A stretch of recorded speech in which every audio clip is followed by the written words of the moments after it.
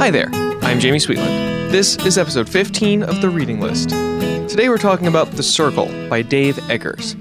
This book I read because I saw the trailer for the movie they've made out of it on TV, and in keeping with what is apparently now a tradition, I have not yet seen the movie, but the book sounded interesting enough that I went ahead and checked it out of the library and gave it a look. So here's the synopsis.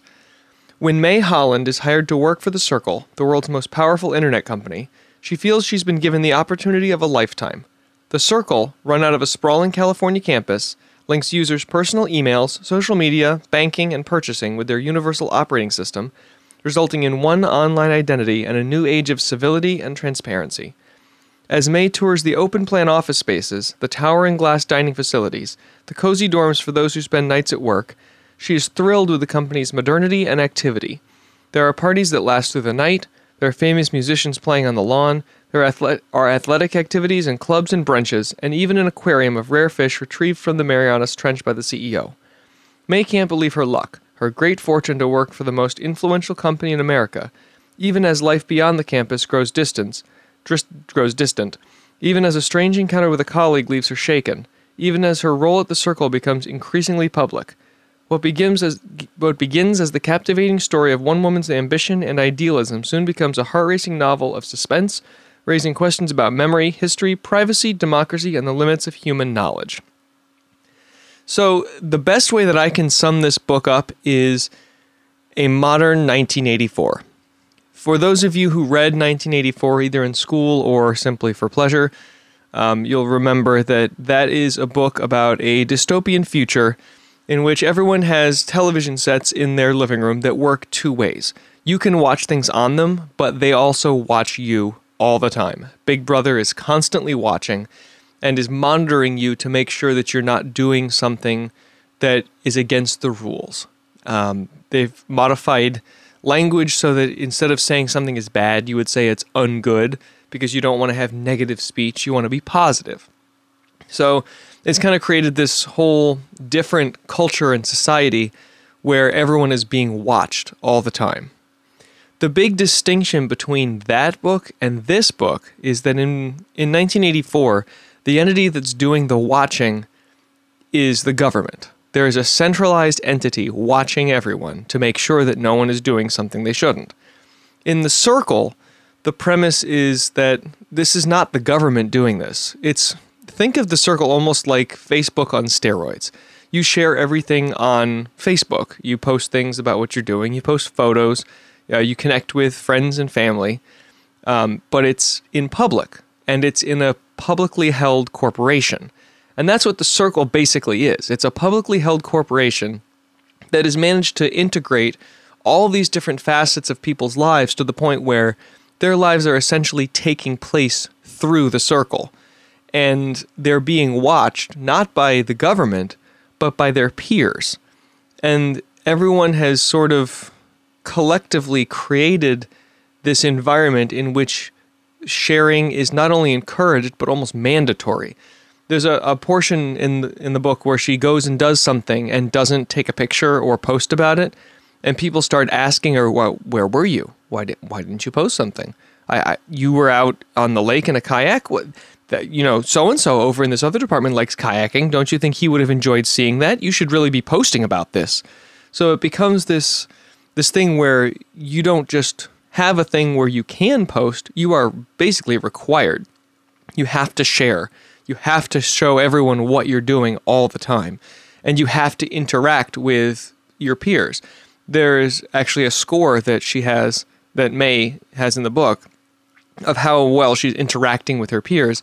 And if she doesn't like a post from someone else, then that person will get offended and go to her manager and want to know why she doesn't like him.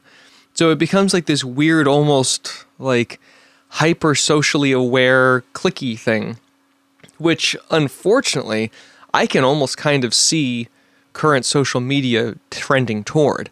I mean, the current Facebook, Instagram culture is very, very tightly focused in on what are you posting, what are people saying about you, what's in the comments, did you like this? Oh, you liked that photo but not this photo? What does that say about those two photos and you as a person?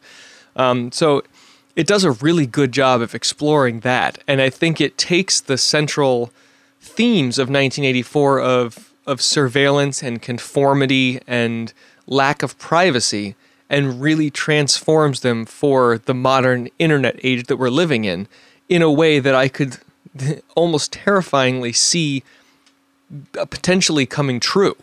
It wouldn't be a huge stretch of the imagination to see some of the things in this book implemented in real life, and some of them already have. And much like 1984, it ends up with somebody trying to rebel against the system. It doesn't go well. I won't say who it is. They may not be who you think, but the ending kind of hints towards something in the future that doesn't actually happen in the book, but would be an evolution into the next phase of what this book kind of talks about. And the terrifying thing is that you can see the slippery slope happening, where the main character starts out not that different from you and I, and winds up in a completely different place, a completely different state, and with a completely different set of expectations and a completely different understanding of what privacy means and whether or not privacy is valuable.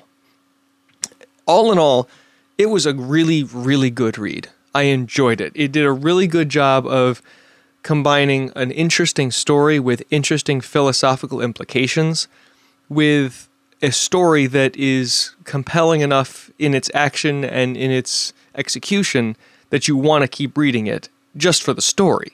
So I think in that sense, it was very, very well done. I would give this a 5 out of 5.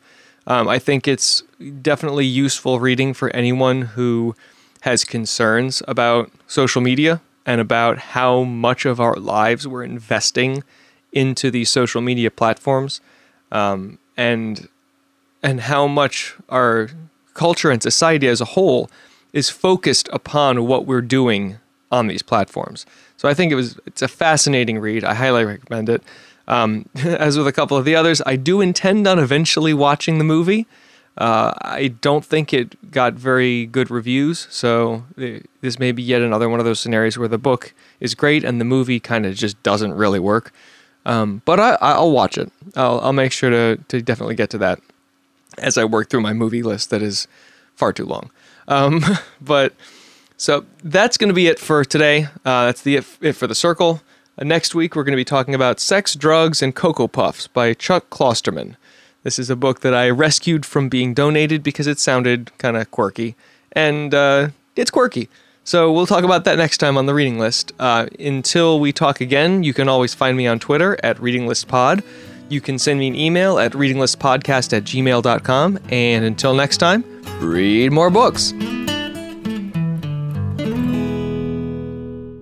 If you like this show, check out more great content at IncastMediaNetwork.com.